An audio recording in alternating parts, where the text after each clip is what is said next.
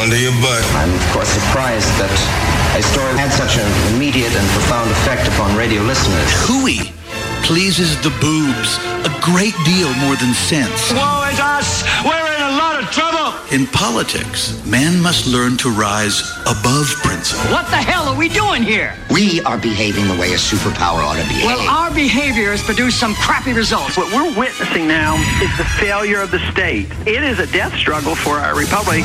Giving voice to liberty in our time. Joey Clark.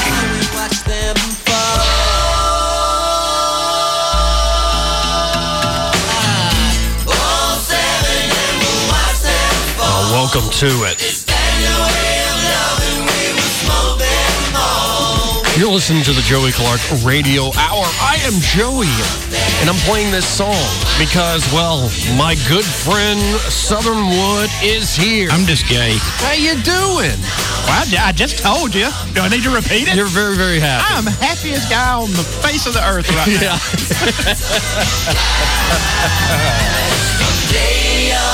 This is your favorite Prince song? It really is.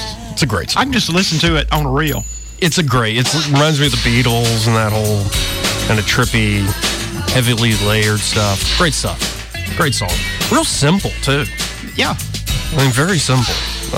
Not the production of it, but like if you were going to play it as a band, like a college cover band, I think it's very easy, actually. Pretty simple chords, but it's good to be reunited, Southern Wood. We've seen each other. We haven't done a show together in 2 weeks. A while, yeah. And 2 weeks seems so long. It's been a long time. You've been busy. Yeah. You've been staying cool? No. No. No. Well, I realized something, though, over the 4th of July weekend. I've had a lot of realizations because I did nothing. Absolutely nothing. And one thing I did not talk about last night was by not doing anything, I also did radio silence on social media and my phone.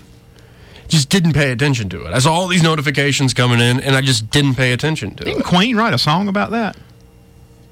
Oh, that was Radio Gaga. Oh, yeah. Yeah, that's great song, though. But I realized how much anxiety, for no good reason, social media gives me. Like, I'm amazed at how we really are addicted to this dopamine hit of, oh, did I get any likes? And also we're like really pissed off and stressed out when somebody contradicts us on social media. And half the time you don't even know who the person is. It's amazing to me. I mean, you're not on Facebook. Or no, you are. Yeah. You are. Yeah, you are. Uncle Rico. But I mean, I don't, it doesn't affect me. I'll put something on there, and a lot of times I don't even read the comments. Right. And, these people, they get bogged down and arguing about, they'll make a political post, let's just say, and then somebody will disagree, and then they come back and they get to arguing on it. I just really have better things to do with my time than to sit there and type out and argue. Like you said, especially with somebody that you simply only know through social media. And it's one thing if it's an interesting discussion, which is rare, I have found on Facebook. I've gotten better over the years at diffusing a situation. Rarely, it's been a while since I've smacked somebody. Probably a few months. I get really upset. And if you really want to piss me off, folks, here's a way to do it. Falsely accuse me of something, not just like, oh, you did this terrible thing that I didn't do, but falsely accuse me of something about my values and where I hold my positions. Like, say that, oh, Joey wants war in the Middle East. Like, oh, I will. Like, you're just a shill for President Trump. Oh, give me a break.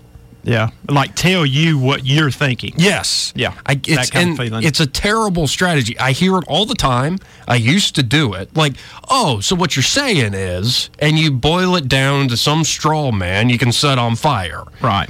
And you're not actually hearing the person. And you see that on social media so often. Sometimes it's just people don't understand each other. But there's so much point scoring that goes on with social media. But here's one angle I want to talk to you about. Because, you're a generation ahead of me. You're technically like Gen X, right? Yeah, I think that's what you're about right there. Yeah. and I'm the older millennial. Do you think the problem with phones and social media, I don't really think of young kids as having the problem. And I don't really think of your generation as having the problem. Depends on the person, of course, when you're speaking in these broad swaths of people. You got to be careful. I've noticed, and this is maybe just anecdotal, I've noticed people who are boomers tend to be the ones always looking at their phones. Like, I've noticed this in the last few years, like at dinner. It's my, aunts and uncles and grandparents and folk, and it doesn't have to be family members. It could be folk. They're always, their phone's right there. And the more annoying thing to me is that it's not just they're looking at their phone, they don't know how to turn their phone on frickin' silent. So it's like bleep, bloop, meh. Like, come on, guys. Come on. Yeah. And I just find it fascinating. That used to be a critique from the older generation to this generation of, y'all are just always got your face in your phones. Well, I mean, number one, don't knock somebody for looking at their phone. You don't know what they're doing. They could be on Facebook or Twitter or Snapchat or whatever, Instagram. Could be working. They could be working, yeah. And I've actually made it clear to some of the people I produce, like, I'm looking at my phone because I have a Google Doc opened up and I'm typing down who you talk to. Yeah. I'm also looking at hot fitness models on Instagram, but, I can do both. I can do both. But it's always been this way, though, where somebody was complaining about people these days always looking down at their phone. Somebody shared a photo from the 1960s. And it's all these folks on a subway, and they're all like, you can't see their faces because they're all buried in newspapers. They're all reading the newspaper. Right. I've learned this in now 8 going on 9 years of talking on radio and listening to other people talk. At a certain point in the day, there's just, you don't have anything else to talk about. Like, this with like good friends, I'm sure, or family members, or the wife for certain. I know married couples are like this. It's where you get so comfortable with one another, you don't need to talk. Mm-hmm. I like getting to that place with somebody where it's not that we've worn out all the conversation and topics, that's one thing, but it's more like, oh, we can ride in the car for 10 minutes and just listen to music and not feel the necessity of inserting just mindless prattle. Like, oh, hot today. Hot yesterday. It'll be hot tomorrow. Sure hope we get some rain. It's just like, yeah, me too. Fascinating. Absolutely. And Mater really needs some rain. Absolutely fascinating. I mean, there's a lot of stuff in the news, like a lot of studies that have come out recently that in some ways makes me feel vindicated, in other ways makes me think, what do you mean by that? But here's one that made me feel vindicated. I think vindicates a lot of conservatives I've read over the years, a lot of libertarians I've read over the years, and, just a lot of economists in general.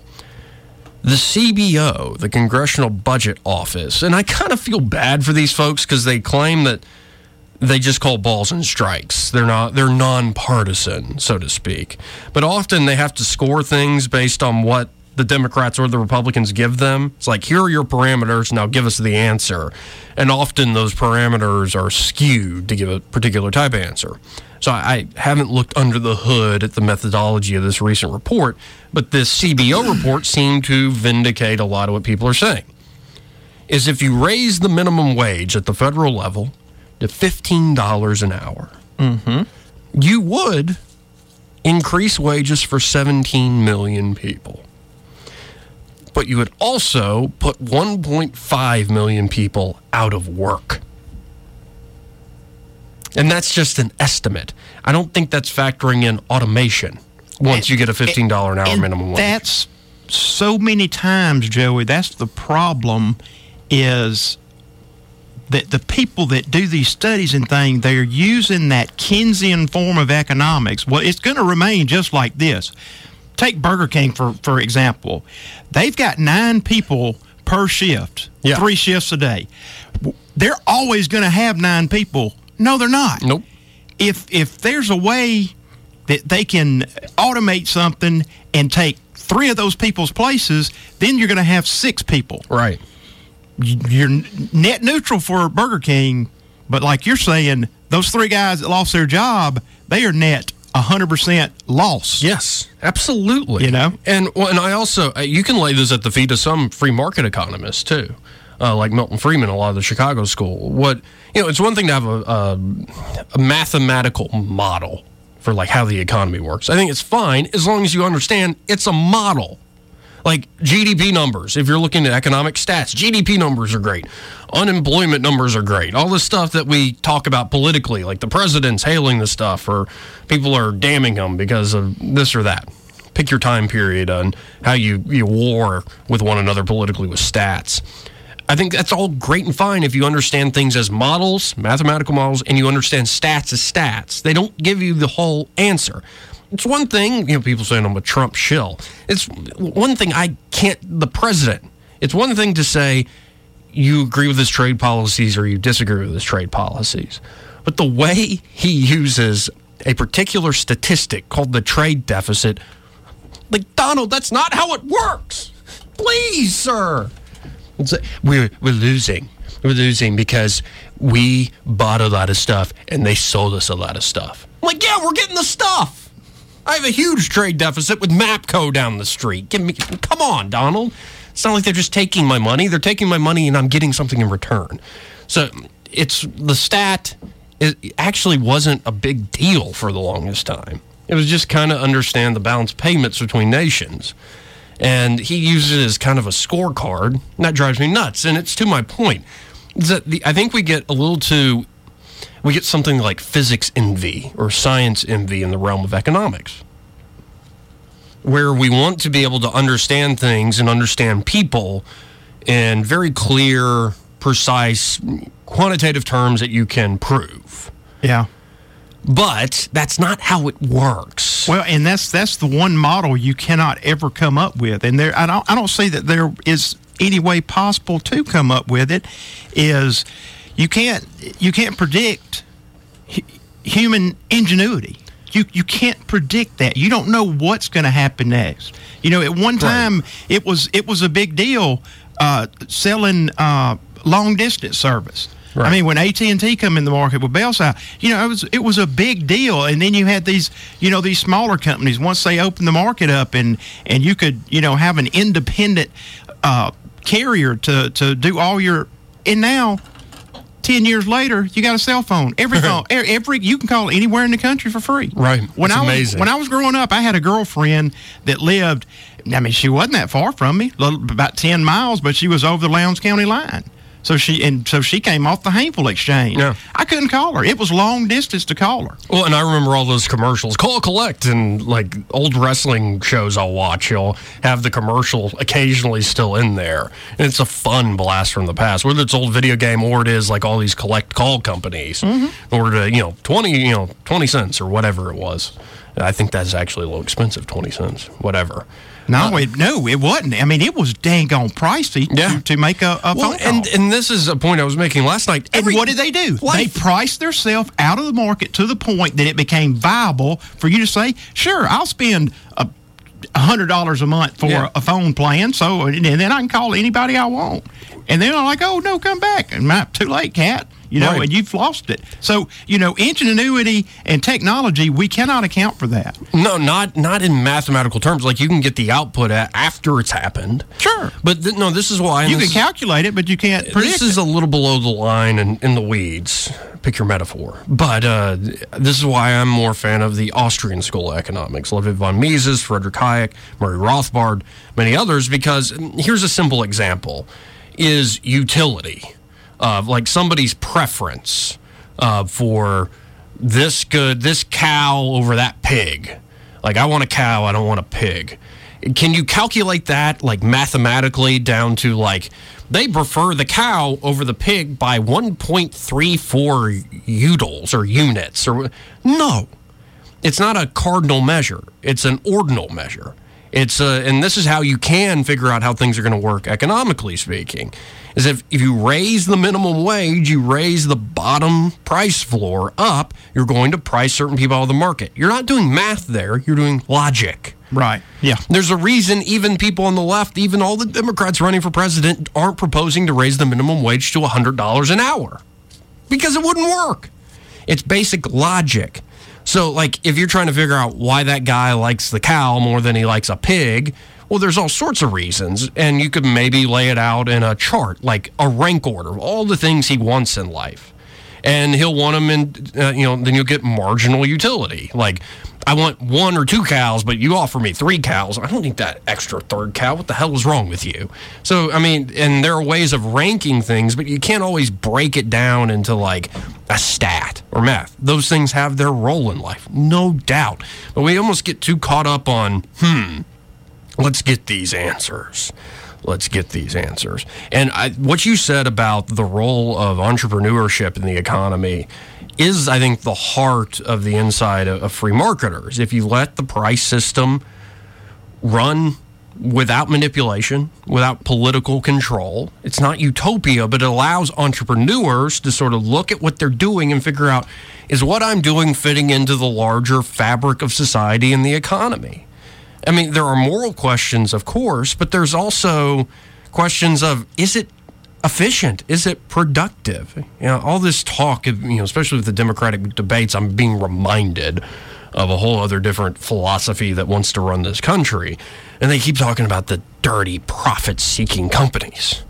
Now, it's one thing if you're a giant globalist, corporatist whore, like Baron Coleman says, and you're running to big daddy government in order to make sure your bottom line is shored up and you're not actually competing in the market. That's one thing. Yeah.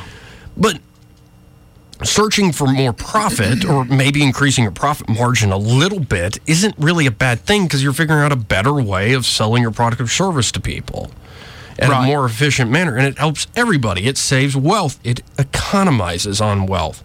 And, I mean, of course, these discussions, like this little It makes a better product, too. But this whole spiel I'm going into tonight, you won't hear this on cable news. Not in detail. You might hear it on Fox Business. You might hear it on Cavuto every once in a while. But you're not going to hear it from a candidate. You're not going to hear it from the president. He might understand it, but you're not going to hear it from him. Because it bores people to tears. And it's one thing I've had to reconcile the more I cover politics and talk about it, is the really important stuff that actually makes our society work, like what we've been talking about, entrepreneurship, a free price system, private property rights. And I understand a free market in abstract terms is simply people who are free. And now there's a basic way we can understand what is freedom, but people who are free trading with one another. That's a free market. And all these things are incredibly important, but that's not what gets people going. And it's fascinating that that's not what people get all riled up over. And it goes to a comment I saw last week. Vladimir Putin. Vlad.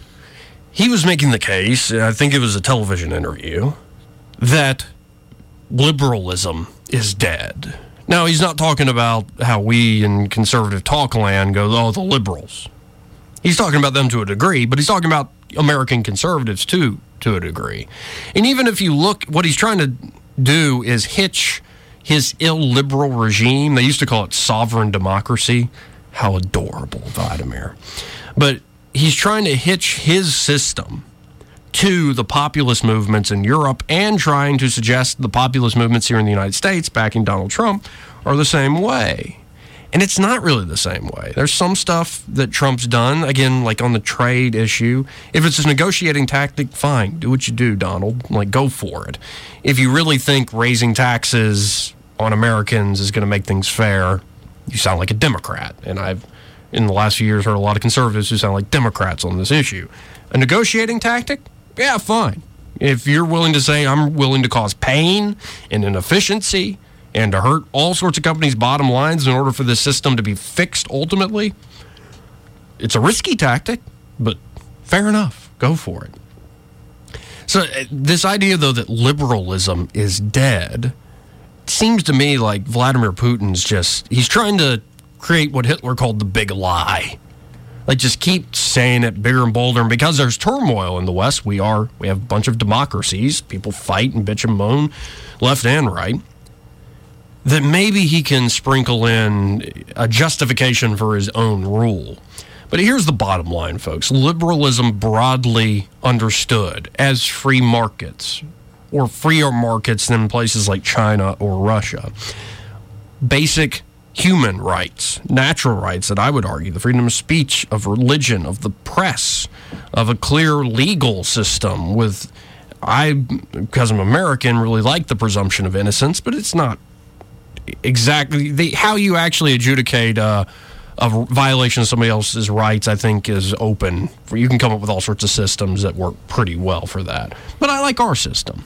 I think, though, our court system is, in a way, and we ignore this. You know how we talk about government corruption all the time? Mm-hmm. Whether it's the globalist corporatist whores, to borrow Barron's phrase again, like Big Pharma or the tobacco industry, and the alcohol industry. All three industries, by the way, really don't like the idea of legalizing cannabis. You might know it as pot or marijuana. Wonder why? A competitor that's less harmful to people's bodies? Oh, my goodness. Whoa. And by the way, I was telling you about a study off air. You know, I'm not saying it's gospel, but a team of researchers took data going all the way back to 1993 in states that at first did medical marijuana. And then they started including the states that did full recreational cannabis. And they found, and what they were looking for from 93 to 2017 is the data set, they found that there was not an increase in teenage usage. And in some states, there was a decrease in teenage usage of cannabis in states that did medical and recreational legalization. And people might go, well, why is that? Because, I mean, there's an argument to be had here. Like if, I was in high school, alcohol was illegal for me to buy. I got my hands on alcohol, folks. Same thing in college, too. What? Yeah, it's kind of how it works out. Before you were 21? It's that ingenuity we were talking about earlier, Ingenuity for a good time. Give somebody $10 for a six-pack of Natty Light. Yeah, a good time that wasn't really all that good, to be honest, but it was fun cutting up. And so you would think, if you make legal pot shops, like cannabis stores and dispensaries, then kids will be able to do the same thing I did in high school with alcohol. There's something to that. They can kind of do that now, though. But they can do that now. The idea is if you legalize cannabis and you, put it in a box where it's like, this is the legal age and you can buy it from these legal places if you're of age, that sort of cracks down on the distribution other than, random guys selling you a and bag when of it's weed. Got a tax stamp on right. it, the popo are going to be much more likely to be going after the people standing out there selling the nickel and dime bags. Right. Because that now the government has got, they've got, motivation to keep it off the streets, keep it in the store. Go over there to that store, little Johnny, and buy it over there. Right. Don't buy it from, Ali up here at the Z-Mart. Right. And it's interesting, though, that the argument that why would it reduce teenage usage is two things. Number one, that idea of legal access, so you can restrict the legal places and keep it away from kids. But most fascinating, it's more of a psychological concept, the forbidden fruit. I was fixing to say, it's not that cool. Right. When it's legal and your moms and dads at home sharing a blunt, you're like, well, that's not cool anymore. They're sitting there giggling and watching bad TV. Come on, Mom and Dad. Eating brownies and burritos. You're so lazy, Mom. I'm not going to be like you. It's just, it's fascinating to me that there's always this struggle using the government in order to, control basic outcomes. And I think the corruption, though, that we don't focus on, because we often focus on, again, like Big Pharma or the banking system or the military-industrial complex, but a form of corruption and inefficiency and waste. The famous Milton Friedman line that if the federal government took over the Sahara Desert, there would eventually, not too long, be a shortage of sand. Yeah. As Judge Napolitano said, the government seized a brothel in Nevada, and it failed. They failed selling hookers and booze to truckers in the desert. All right? This is the government, folks. But here's a form of, I think, corruption, number one. The Jeffrey Epstein saga sort of reveals this to a degree, but there are many examples. But also inefficiency. It is the court system. And because we assume the government must run the courts, then we maybe whine about it on a particular case and say it's unfair. But we don't ever think creatively of, okay, how could you create more courts that maybe did specific sorts of cases? And some of that's been played out in places like Texas and other states with drug courts that are less punitive than your average court. But I think if the government wasn't the sole monopolist on the court system, maybe the government could be sort of the place that sets the basic standards like they currently do. But they don't have to be the ones that run everything. There might be a little more efficiency in the system. And if a particular court was corrupt, there could be much swifter consequences. Because there's always going to be corruption. We're human beings.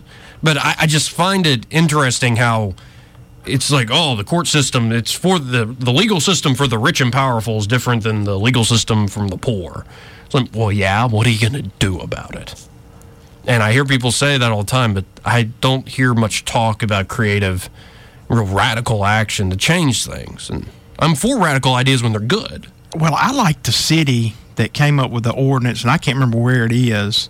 But if, say, you and I get into it, instead of me getting a gun shooting you or you getting a gun shooting me, what we can do is call the police and say, me and Joey's fixing to settle a score. The police will come out and watch us fight. Yeah, Washington State. Will and I were talking about this the other night. They will watch you fight and declare a winner, and then it's over. Nobody gets arrested for battery. Nobody has to go before a judge. No court. No nothing. That is a wonderful idea. No, I think that would work brilliantly with a lot of men. I don't know about women. I don't know. I feel like there might be a grudge. No, I'm not saying women can fight. They can. I'm just saying that I think, I don't know. But it's been a long time. And folks, be with me here. I'm not happy that I saw this today, and I am happy that it's been a long time since I've seen something like this. You know, it's because I'm a very sensitive guy. Now, I wasn't entertained by this video at all.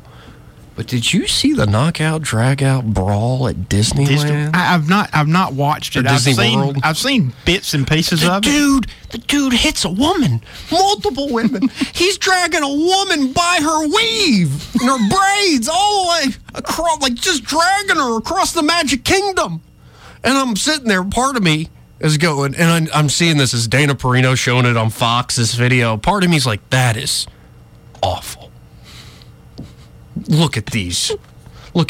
That delinquent right there had no home training. And then the other part What about the little devil on the other shelf? Oh, the other part of me is like watching a wrestling match. Like, hit her again. Oh, give him a low blow, baby.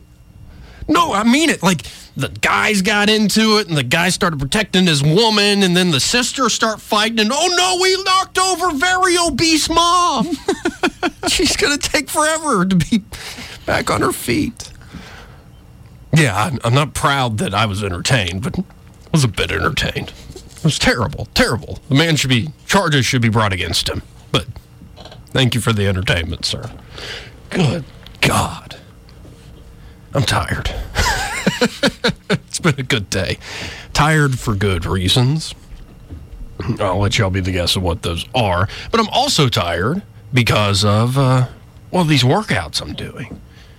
But again, tired in a good way. Like I'm sore, but I'm sore in the places I targeted to be sore. So it's like, ooh, yeah, got something done today. You know, it worked. Exactly. And I'm getting stronger. I've been on the great journey to do a single pull-up. I used to be able to do all sorts of pull-ups back when I was in high school. And then I tried one, 15 years later. I couldn't do a single pull-up. Wow. Like, I can do a lot of push-ups. I'm pretty strong in other moves and lifts. Can't do a freaking pull-up. And it finally happened. Monday morning. Went to the pull-up bar. I've been doing this for a few months. Like, grab the bar. And Monday morning, I went and did that. And all of a sudden, my chin's above the bar. Like, yeah. I got it. The work's paying off. Now I only got one. Eventually I'll get to two. But, this is what I'm partially doing. It's a fun game I play with myself to look better in the mirror and have a little more stamina for all different aspects of life, and not get too tired in the middle of it. But really, it's a mental test. It's a disciplining mechanism. It's cross-training, really. That if you can be disciplined with your body and going to the gym 3 days a week, 4 or 5 days a week, then you can take what you learned in that realm, which is a little more straightforward. Like, hey, I want to work out this muscle, or I want to work out this cardio. Like, I want to work out how long my stamina goes. Then that can translate into things that seem a little more complicated, but the basic principles of discipline and hard work apply. And so where I'm going, folks, is Express Fitness 24/7 over on Zelda Road. Working out with Alex. They have a facility right above Firehouse Subs, and then right across the parking lot, it's a split facility, is where I'm mostly going with all the power racks and the free weights, barbells, and all that stuff. And I'm loving it. If you can't tell, I am absolutely loving it, mostly because it is a fun, again, mental exercise disciplining, and they have almost everything you want there. Well, really everything you'd want. You have cardio machines, you have, kind of basic weight machines, you have, dumbbells, free weights, but then also you do have sort of if you want to do some heavy lifting, everything you need. State-of-the-art equipment, and the best thing is 24/7 access at a very reasonable month-to-month rate. You don't have to do a long-term contract. It's a great deal. That's the most appealing thing about them. Absolutely. There's there's a startup fee for the first month. The first month's a little more expensive than the following months just to get that access. You got to get your key fob so you can get in 24 hours a day. Exactly. But then month to month, I think it's only like $30 a month. It's great. And you can go, again, whenever you want, 24/7 access. You get that key fob, and it's not just the Zelda Road location. The locations in Millbrook and Prattville and Wetumpka and Pine Level, Clanton even. All over the river region. Planning, you say? Yeah. So check them out. ExpressFitness24.com. That's the number 24. ExpressFitness24.com. Check them out. Find what location is best for you. And tell the folks over at Express Fitness 24/7 that Joey from the radio sent you. Just be sweet. Be a doll and do that, all right? And go get me some cigarettes. Folks, we're going to be right back. Having some fun here. It's just good, seeing Southern Wood. It's good to be back in the saddle over here, You look tired, though. You look like you've been working hard. I'm not joking here. I'm sore. Yeah, well, you've been working hard for the last month or two. Like, this is your busy season. Oh, yeah. We'll be right back.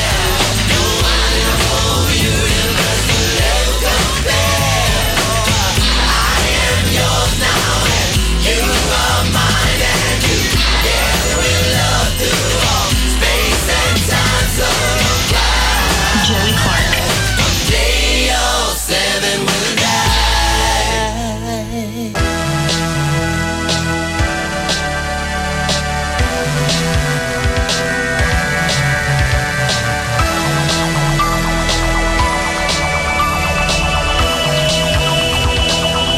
Joey Clark. Well, welcome back, folks. Closing out the show here on the Joey Clark Radio Hour. I am Joey, and alongside me again, Southern Wood, who is, well... I'm just gay. That's me. So happy. Happy, as Uncle Phil would say.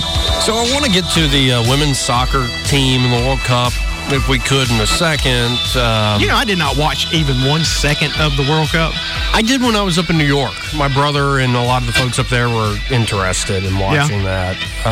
If I'd have happened by a bar, I'm sure they would have had it on or something, but I didn't happen by any sports bars. What the hell is going on with the board? You are tired over there, Joey. No, I'm like sliding it down normally, and it's doing something weird. Hit a bump. Anyhow, we're dealing with ancient that radio brand new board over there messed up. Come on, man. It's freaking older than me.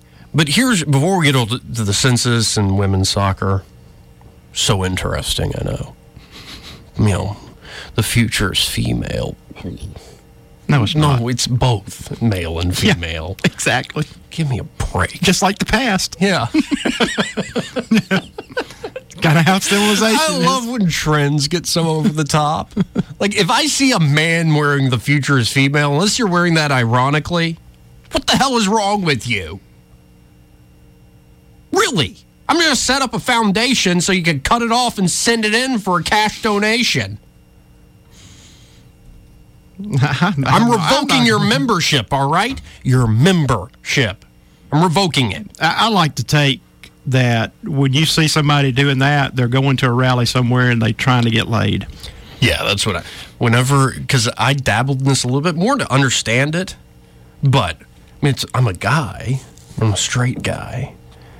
You know, if you do the male feminist thing, it's like, yeah, you're just trying to hook up with the feminists, you know? Yeah. That's all you're doing. Not all the time. I mean, maybe you're serious about it. But before we get all into this, and the future being female and women's soccer and the census, fascinating topics, I know, folks.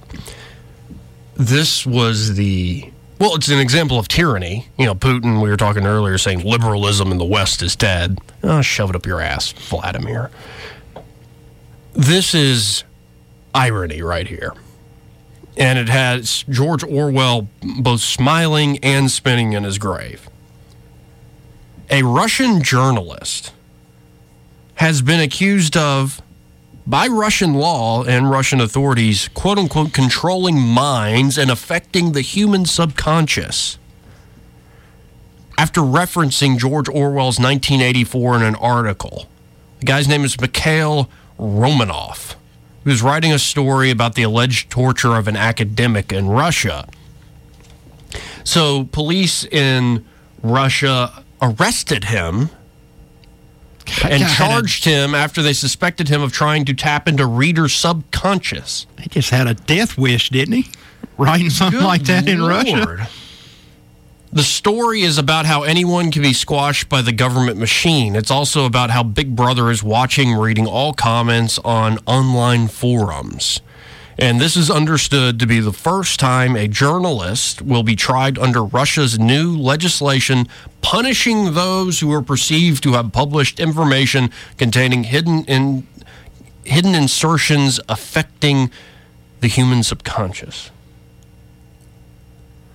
What the hell kind of law is that?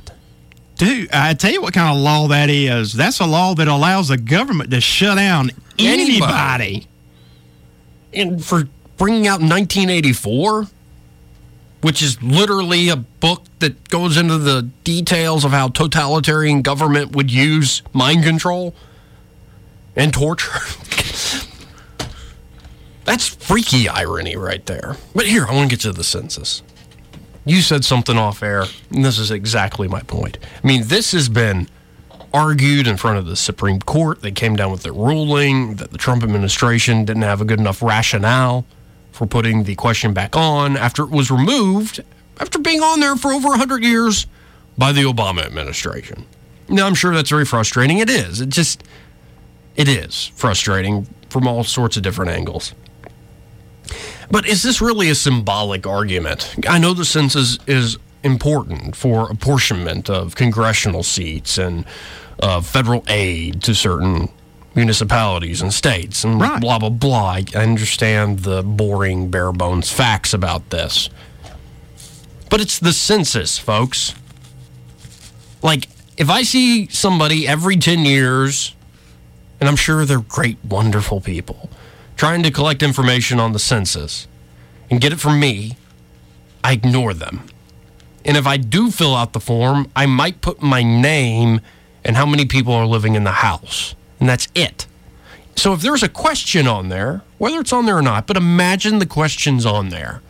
Are you a U.S. citizen? You don't have to answer it. And you could easily, not fill it out. Like, it just seems to a certain point, like, silly that we're having this over-the-top argument. And then Nancy Pelosi, who really, I didn't think I would say this, seems more like she has some mirth and humor to her, more so than the recent freshmen in Congress on the Democratic side of the aisle. People like Rashid Tlaib and Alexandria Ocasio-Cortez. Yeah, but she's smoking the Puerto Rican sex kitten. Yeah. Yeah, she's got those big eyes. It's kind of cute. She's not cute, though. Because when she talks, there doesn't... Maybe, when they're having a nice glass of Chardonnay and relaxing, they could be fun. But every time I see that person on the news, and this group of folks, like Ilhan Omar, one of them, the name escapes me. It's a young black woman maybe her last name started, oh, you forgot her because she's a young black woman. No, I just forgot her name. She's just not in the press as much as AOC and Rashida Tlaib recently. But I never thought I would say Pelosi actually seems like a reasonable person when you compare her to them. But Pelosi said on the census and the citizenship question, Trump just wants to keep America. Turn America white again. What the hell is wrong with you, Nancy? Okay, here's the thing, folks. I'm not naive. There is a certain segment of the country that is their concern. I think it is. I'm all for, and I say that because I've argued with people back when I was arguing on social media and not taking a break from that crap, who are actually concerned that their grandchildren and great-grandchildren won't look like them. I guess you can have that concern, but I'm all for a butterscotch future. I'm all down with that. We're going to be good-looking people here on this earth. Yeah. But that's an outlier. I think most people, that is not what they're worried about. I think some of the conversation around immigration frustrates me because it is a problem that has been staring us in the face for now 3-4 decades, since Reagan and the 80s amnesty, where there's a solution to this. And if I was a Democrat, hell, I'm as Joey. My policy is, okay, Donald, Mr. Trump, President Donald J. Trump, I agree, we should secure the border, and you could have your wall, or we've changed that now to a very, very powerful fence. Guy cracks me up, man. I don't always like his policy, but he cracks me up so much. I do enjoy him as president, just from an entertainment standpoint. We can have a secure border by whatever efficient means possible. And then what I would argue with is, like you said in the debate, President Trump, let's have a big, big, beautiful door. Yes. Sure. And we check people, do you have disease? Like diseases that could cause real problems for you, and you need help, and you should get emergency help. And I would mostly try to call on the nonprofit sector to do these sorts of things. But also security check to the best of our ability. Have you been involved with, like, the cartels? Are you involved in terrorist groups? Or you know, one of the nations that wants to do us harm? And you can't always catch all of the people, but security check, health check, security check. And are you going to work? Are you going to try to find work? These sorts of things. All right? Like, I heard about it. It's from family down on the coast. There's a guy who worked in a restaurant down there, used to make these fantastic po' boys. Shrimp po' boys, oyster po' boys, whatever. You know, fresh fish, shellfish from the Gulf. One day he's not there. What happened to him? Oh, he was deported. It's like, did he do anything? Well, he crossed illegally. So, I mean, deported. It's like, yeah, but I know that guy. Make great po' boys. At a certain point, I'm all for securing the border, but I would also say as long as somebody's not a security threat, a health threat, and they're willing to work, and that's the hardest sell to the Democrats, is we don't need people like getting, you know, free health care and free everything. See, that's where you get into a mess with it.